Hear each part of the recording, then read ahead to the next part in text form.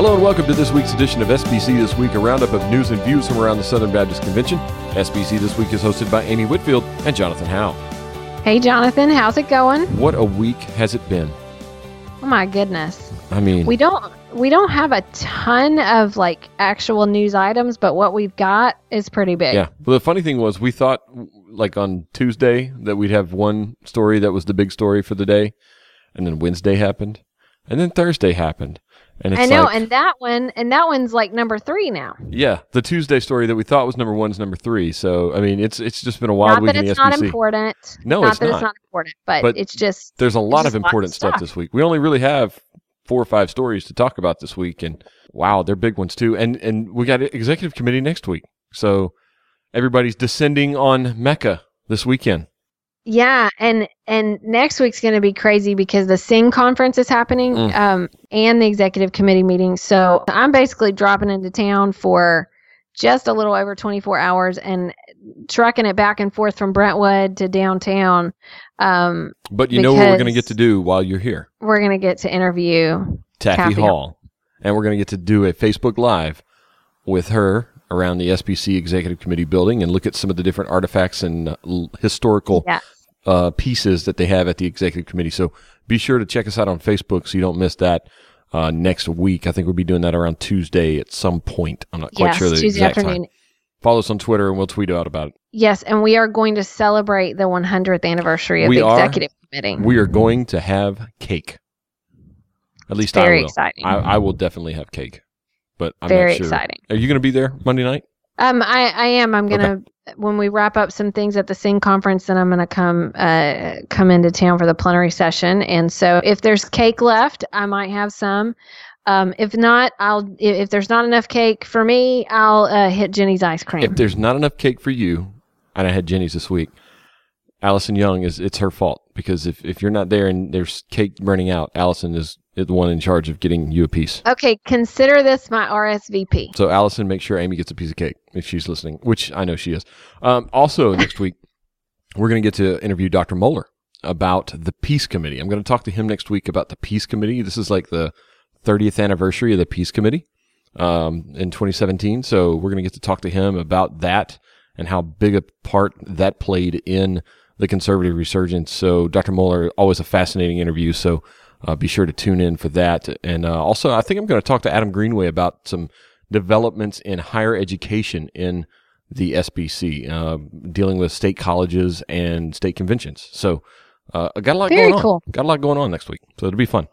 Speaking of Dr. Moeller and Dr. Greenway, this week's episode is sponsored by the Billy Graham School of Missions, Evangelism, and Ministry at the Southern Baptist Theological Seminary. Whether you're preparing to plant or revitalize churches in North America or to take the gospel to places where Christ is not yet known, the Billy Graham School is committed to training the next generation of Great Commission leaders. Learn more about the Billy Graham School's MDiv, DMin, or other degree programs today by visiting sbts.edu/BGS. Again, that is sbts.edu/BGS. So jumping into the news this week, our big lead story is from Memphis, Tennessee, just over in West Tennessee, just west of here, where 169 clergy members in Greater Memphis representing 95 congregations and institutions wrote a letter to the members of the Tennessee Historical Commission to have a statue of Nathan Bedford Forrest moved in Memphis, and signing on to that, the reason this is important, is SBC President Steve Gaines. Yeah, so, as you mentioned, we had other stories that have hit this week, but you and I both, when we saw this, we said, this may not be what on everybody's radar screen yet. It hit it was in the Commercial Appeal, the Memphis paper, this evening. And so people may not have caught it yet, but when I look at that, I see that as an incredibly important story this week, because this is connected to something that Southern Baptists have really been talking about for 2 years now. Yeah, it is. To an issue, and to see the president of the Southern Baptist Convention leading in this way and adding his name to this letter, standing with other ministers in Memphis, so 150 members. I think this is really important. Yeah, it is. And, you mentioned it. It's something that we've talked about at the last 2 SBC annual meetings with the Confederate flag resolution in 2016 and then the alt-right resolution in 2017. It's also something that we've seen that has been flashpoint in the U.S. this summer with Charlottesville and several other demonstrations around the country for Dr. Gaines to stand up and say, this is something that's important. It's important in my city in Memphis. He's leading the way in his city. We commend Dr. Gaines. Amy, anything that stood out in the letter that you'd like to talk about? Yeah, this is the segment that actually the Commercial Appeal pulled out, that they're supporting. Basically, the city has requested to relocate this statue, and they are supporting that request. Right. And so that's important. They're kind of standing behind this, and they said, by no means are we seeking to erase history. It is imperative that we understand history. The foundations of our society, of our country, and our faith traditions are built on that. But it is also important that we understand historical figures and events in their full context. It was not until 1905, half a century after the Civil War and in the throes of the implementation of Jim Crow laws across the South, that the statue of Forrest was placed in a public square. This monument to Forrest belongs elsewhere, not in the center of our city's hub. Beyond the historical inaccuracy and geographic irrelevancy of his monument, it does not represent who we are as people of faith. And so there's just some real clarity there. And you live in Tennessee. I'm from Tennessee. I actually have some roots in the area that Nathan Bedford Forrest is from, Holt's Corner. And so my family has talked about him much in recent years. And the monuments to him around the state are very much up for discussion in a lot of spots. But this is just a very important thing to stand with the other clergy in the city.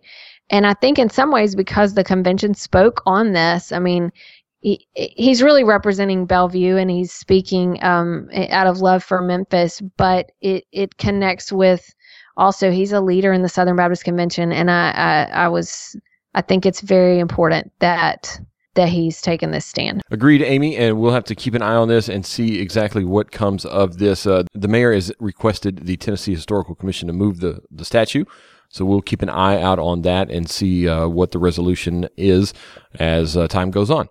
All right, moving on over to the IMB. 2 stories out of the IMB trustee meeting this week. Just a general trustee recap, we'll get to in a minute. And the big story that people have really been buzzing about at the end of the week here. IMB President David Platt will be voted on in a couple weeks at McLean Bible Church in McLean, Virginia, an SBC church in the D.C. area, as the teaching pastor at McLean. This was certainly big news today, and a lot of people were just processing this, I think. But it came out, first of all, in the news release about the trustee meeting that the IMB just had at Ridgecrest. Yeah. Actually. Thanks for that. We appreciate those hotel nights. There you go. And it was not just their trustee meeting, but they have this celebration every 5 years where they have a reunion. Yeah, the missionary emeritus.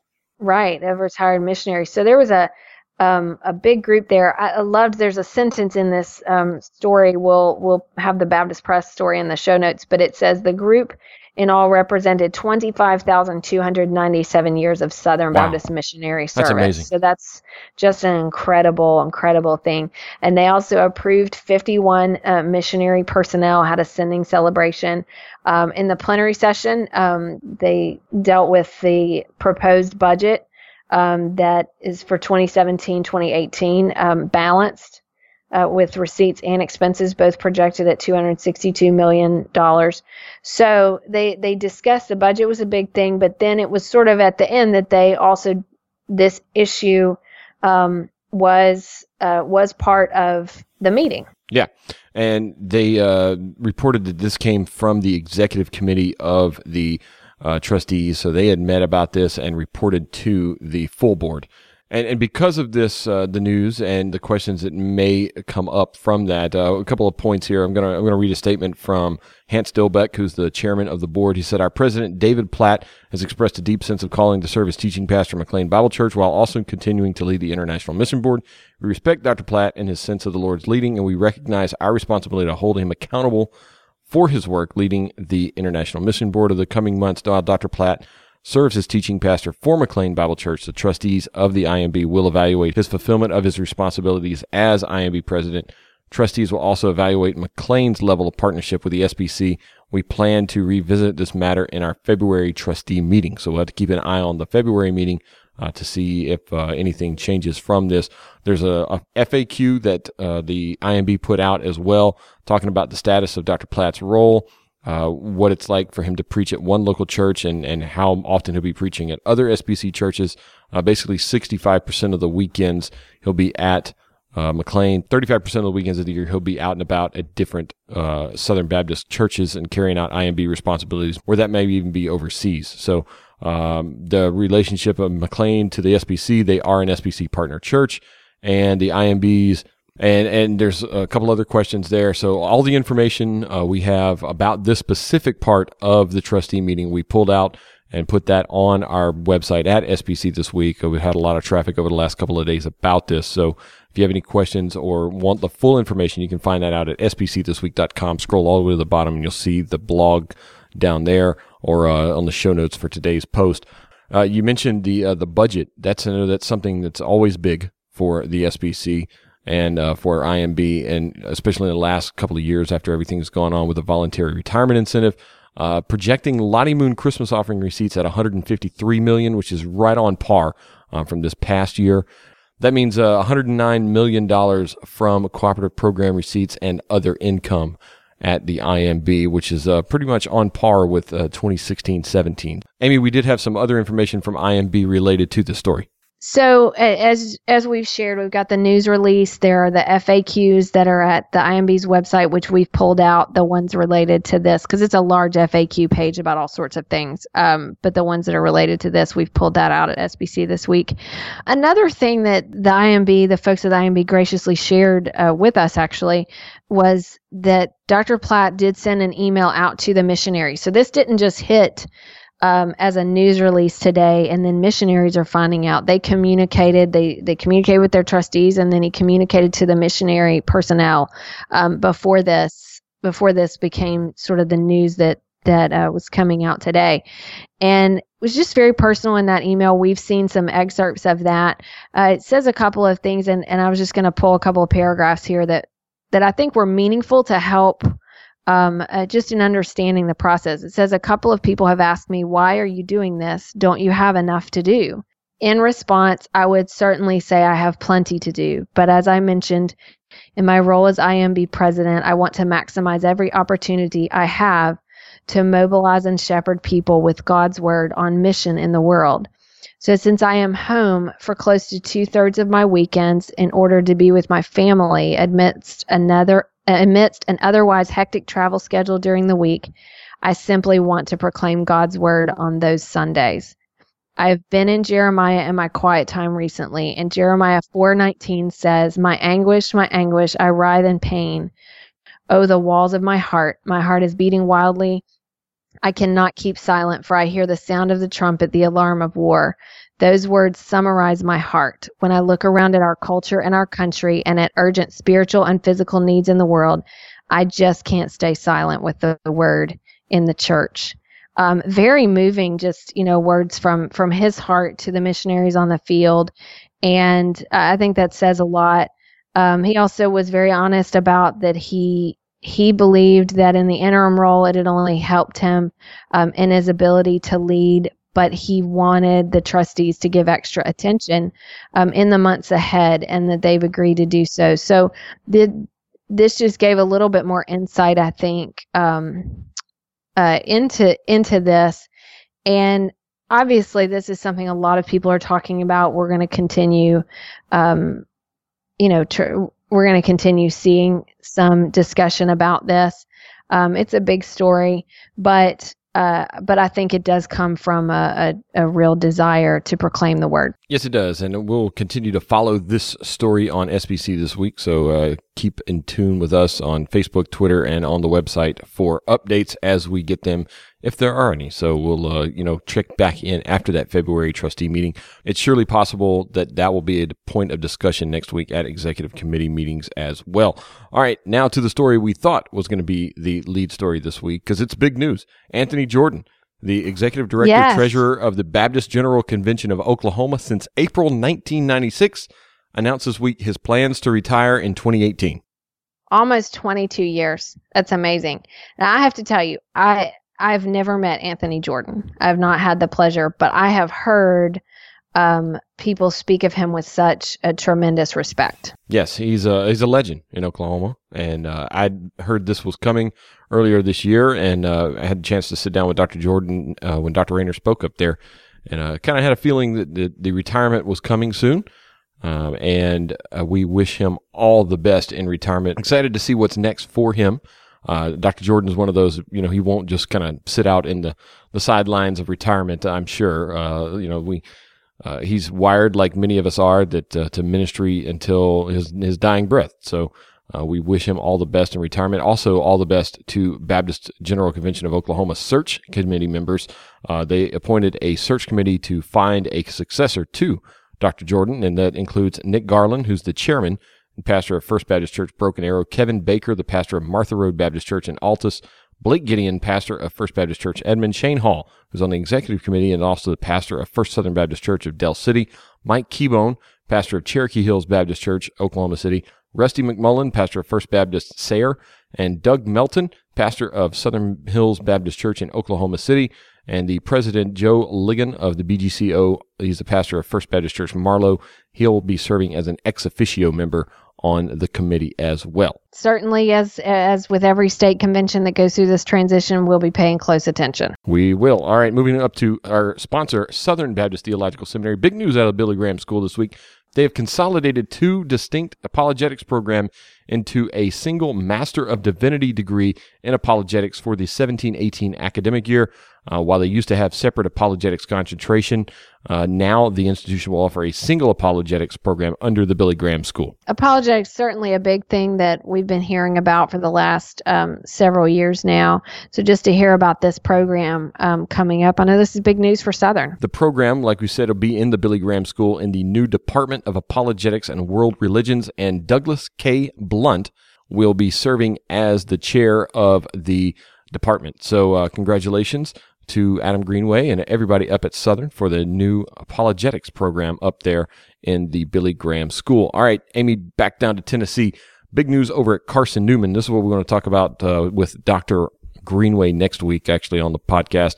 But the Tennessee Baptist Mission Board received a report from Carson Newman that they plan to incorporate the 2000 Baptist Faith and Message and the preamble as part of the standards and regulations concerning the operations of the university. Yeah, that was big news. We don't see that at the college level a whole lot because, the Baptist Faith and Message is something that was adopted at the national level, and the state conventions sort of all operate on their own. And so some states have taken this on as state conventions and adopted it, and maybe in a few schools have, but not a lot. So this is a big deal now to go to this. Yeah, and it's a big deal because we've seen several colleges in recent years, while we have seen some move away from the Southern Baptist Convention, we have seen several move back toward the conservative side, a conservative resurgence, if you will, within the different colleges. I remember Shorter had that a few years ago. Cedarville with Thomas White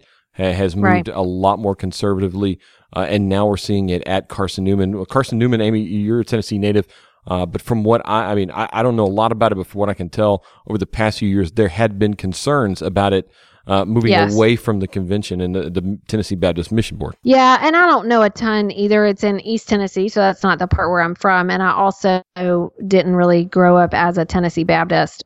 So I know a little bit, but not a ton. I can say that in recent years, it's not been one that I would say it hasn't been known for its conservative positions. And so to see this and to see the board make this proclamation, for those outside of Tennessee, they may not know, just like I don't know everything about colleges in other states. But for those in Tennessee, they know this is a big, big deal. Yes, it is, Amy. And we'll continue to keep an eye on everything over at Carson Newman because they're committing to start to incorporate that. So once they have that fully incorporated, I assume that there would be a story from Carson Newman on the new standards and regulations concerning the operations of the university. And we need to remember transitions like this are not always simple. No, so not always simple and not always popular with faculty as well. So we saw, we've seen issues both at Shorter and Cedarville that we mentioned earlier with the faculty and clashing kind of with the new conservative values that the administration had put in place. So we will definitely keep an eye on that. All right, finally, Amy, we have a study from Lifeway Research. Pastors' spouses experience mixed blessings. And you're a former pastor's spouse. Or what? Yes. You're still the spouse of a former pastor. How about that? Is that a better way to say that? You're the spouse of a former pastor. And I'm the spouse of someone who's still in ministry. Yeah, just in a different and also ministry. doing interim work as well. So, you right, kind of have not this currently, not currently, but has been. All right. Yeah. So take us through this research real quick. Yeah. So this is a study of about 720 spouses of Protestant pastors. So it kind of hit on is a variety of denominations. 29% were Baptist, but also some non-denominational Methodist, Lutheran, Assemblies of God, Presbyterians. Just a number of people participated, and I was looking at it this evening. I haven't even really gotten to dig completely in. When you look at all the research, I mean, it's about a 51-page summary and then about 155-page presentations. There's tons of details in it. But the thing that got me about this is when you dig down into the research and you get to the part that talks about the stressors. I mean, there were always kind of somewhat high. I mean, in the 40% about different, you have this kind of, is this stressful for you? 40% would say yes. I think 80% said the congregation thinks that my spouse needs to be at everything. They talk about all these things that really are kind of stressful, and they would get some decent responses about all the stressors in the ministry. But then 90% said ministry has a positive effect on my family. That's good. And I just even with really, all the stress, even with the headaches that sometimes bring, 9 out of 10 spouses of pastors say that this is a positive thing on my family. Right. That's what struck me. And you can kind of see that contrast in the Baptist Press story with the summary where conflict, sense of loneliness, that can be a part of it. But then there are these positive things. 83% enjoy their ministry work, 79% satisfied. So you don't have numbers like this unless people are saying yes to both. Yes, there is a stress, but I love it. And so it really identified, a calling piece. And I mean, I, as a pastor's wife, did feel and continue to feel my own sense of calling.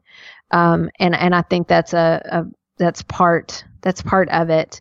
And so I think this is great. I'm looking forward to digging in even more. All right. Well, that's going to do it for the news this week. Like we mentioned, a bunch of big stories at the top of the show, and continue to follow us on Twitter and Facebook for updates. If we have those, we will share them throughout the week coming up.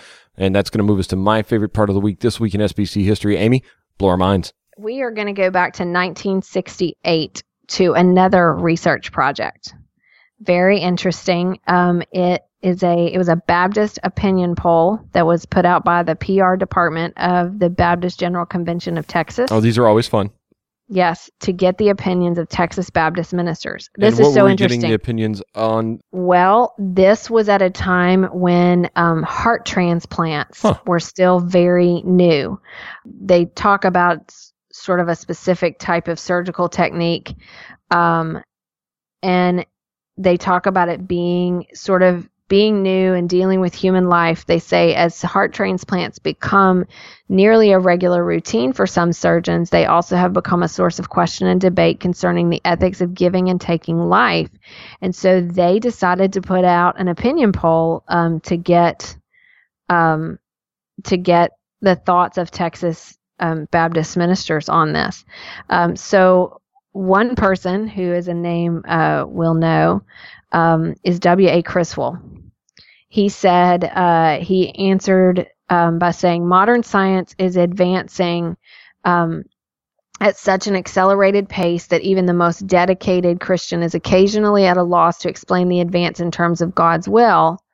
And then he said, transplant surgery as it is now practiced does not seem to be in conflict with Christian ethics. Here's what's interesting. So we'll put the link in there and people can really read.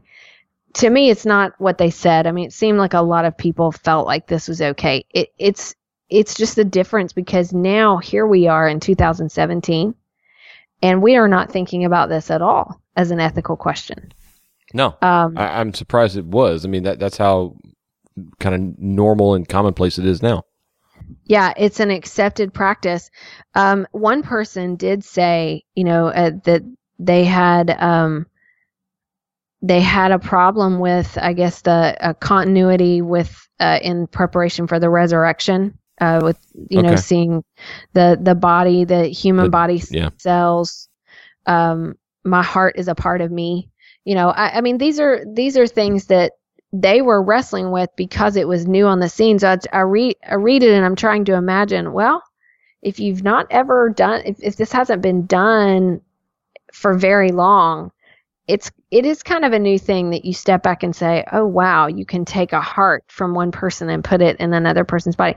But now we are regularly praying for people who are on heart transplant lists. We are saddened by what has to, that it's someone loses their life in order for that. But we also, it's a kind of a regular part of life for many of us. And I think Christian ethicists have probably dealt with this issue for a long time. And so it's kind of settled. But back then it wasn't in 1968. And so it's a pretty long article, so I'm not going to go into all the details, but click the link and check it out yourself. And I always find it interesting to catch opinion polls and stats from decades ago just to see what they were talking about. Yeah, fascinating. And so we're talking about spouses of pastors tonight, but they were talking about the ethics of heart transplants this week in SBC history. All right. Well, I'm just glad you didn't take us down to sinner's prayer and asking Jesus into your heart with that. So appreciate that. Oh man, I can't. That is the worst joke. Wow. Okay. Not even. Nope. I was trying the whole time you were doing that. I was trying to think of a joke. You were trying to come up with a heart joke. Yeah. No. All right. So, all right. Well, thanks for that, Amy. And that's going to bring us to our resources of the week. And your resource of the week, I've got a feeling I know what it is, but your resource of the week is? Well, there's a biography that came out this week. Yes, there is. And it's by a certain former FLOTUS. Yes. So I had on my porch on Tuesday. Now, some of our listeners may not be interested in this resource, and that's okay. Everybody's got their reasons they want to read things or not. But a book came out. It's been a huge talk. It's called What Happened, and it's by Hillary Rodham Clinton. Now, my degree's in politics, and so that is my interest. I watched the presidential election with great interest, but that's not why I have it. No, you have it because it completes a collection. Well, not completes, it doesn't complete a collection. It adds to the collection. It's never going to be completed. But as you know, I have what I think is extensive. I think I'm in the 80s now of books on first ladies of the United States. And my goal is to have at least some resource on every single one of them. There's a few of them I think it's going to be tough. Obviously, Hillary Clinton was a polarizing figure. And people have very, very strong opinions. They do. But from a number of perspectives, one perspective I have is she really made history because of all the first ladies. She's the only one. I mean, we only had one first lady to actually run for president. So if that's going to happen, I'm going to get that book. That is her writing about the experience. What first lady collection would be complete without it? Exactly. So it was on my porch Tuesday. I haven't started reading it yet. I've got books I'm trying to read for class. I don't know when I'm going to be able to actually crack it open, but it's going on the shelf. And I just got ones on Harriet Lane and Jane Pierce the other day. Harriet Lane? Harriet Lane. That's kind of got you, hasn't it? Yeah. I'm like, I'm not sure I don't know a name. Tell you. I'm going to have to look that one up. All right. I'll tell you. We have one president of the United States who was not married, James Buchanan. Okay. And his niece served as the hostess during his administration. And she was actually the first individual that was referred to as the first lady. Oh, wow. Yeah. So anyway, got her biography, Jane Pierce's biography, or is like a kid's, version because there's not anything real extensive written on her. But anyway, added to my collection this week. So I'm going to throw it out there. I don't know how many of our listeners will want to get it, but it's my resource of the week. Hey, Amy. Yes. What happened? She lost. Saved you a click. All right. So my resource of the week is a new book from the person in our top story this week, from Steve Gaines. He's a general editor of Pray Like This, Living the Lord's Prayer. It's a follow-up to the SBC annual meeting, is both a small group resource, a book, as well as a video. The videos include J.D. Greer, Kelly Minter, H.B. Charles, Ronnie Floyd, Lisa Harper, and Robbie Gallaty. So a lot going on here in this resource, but it's from Steve Gaines. We know Steve Gaines' heart on prayer. We know that he is a man deeply committed to prayer, and who better to have a resource on how to pray and live the Lord's Prayer than from Steve Gaines. Yes, so we're looking forward to that release and seeing him next week at the executive committee meeting. Yep, he'll be speaking Monday night. The president always brings a greeting on Monday night, so looking forward to that and all the other reports. And we'll be live tweeting that, so follow us on Twitter at SBC This Week. We always try to break news as we have it, as we know it, and as we can release it. So check us out on Twitter. Follow us there. Keep updated with everything going on. And again, don't miss our Facebook Live next week with Taffy Hall around the SBC Historical Library and Archives. Going to be some fascinating stuff right there. I know Amy is giddy about that. Maybe even get a picture of Amy with the gavels at the SBC Executive Committee. That would be fun. I know that'll be a big one. So that's going to do it for us this week. We got a lot coming up later in the fall. We mentioned the interview next week coming with Dr. Adam Greenway to talk about Carson Newman and a lot of the other higher ed things going on within the SBC. We've got Dr. Moeller. We've got an interview with Jeff Dodge from Iowa at Cornerstone there and the Salt Company. Fascinating interview on college ministry and everything that he's done up at Cornerstone as well. So got a lot coming for you this fall. And Amy, you know what gets kicked off in just a couple of weeks? What? State convention meetings. Yes. And I'm going to make a spreadsheet and a checklist, and we're going to know which ones we don't have. We're not going to do this again. Good. Yes, that was the 3 worst. or 4 We're weeks. like, and we're wrapping it up. Wait a minute. There's another one. State.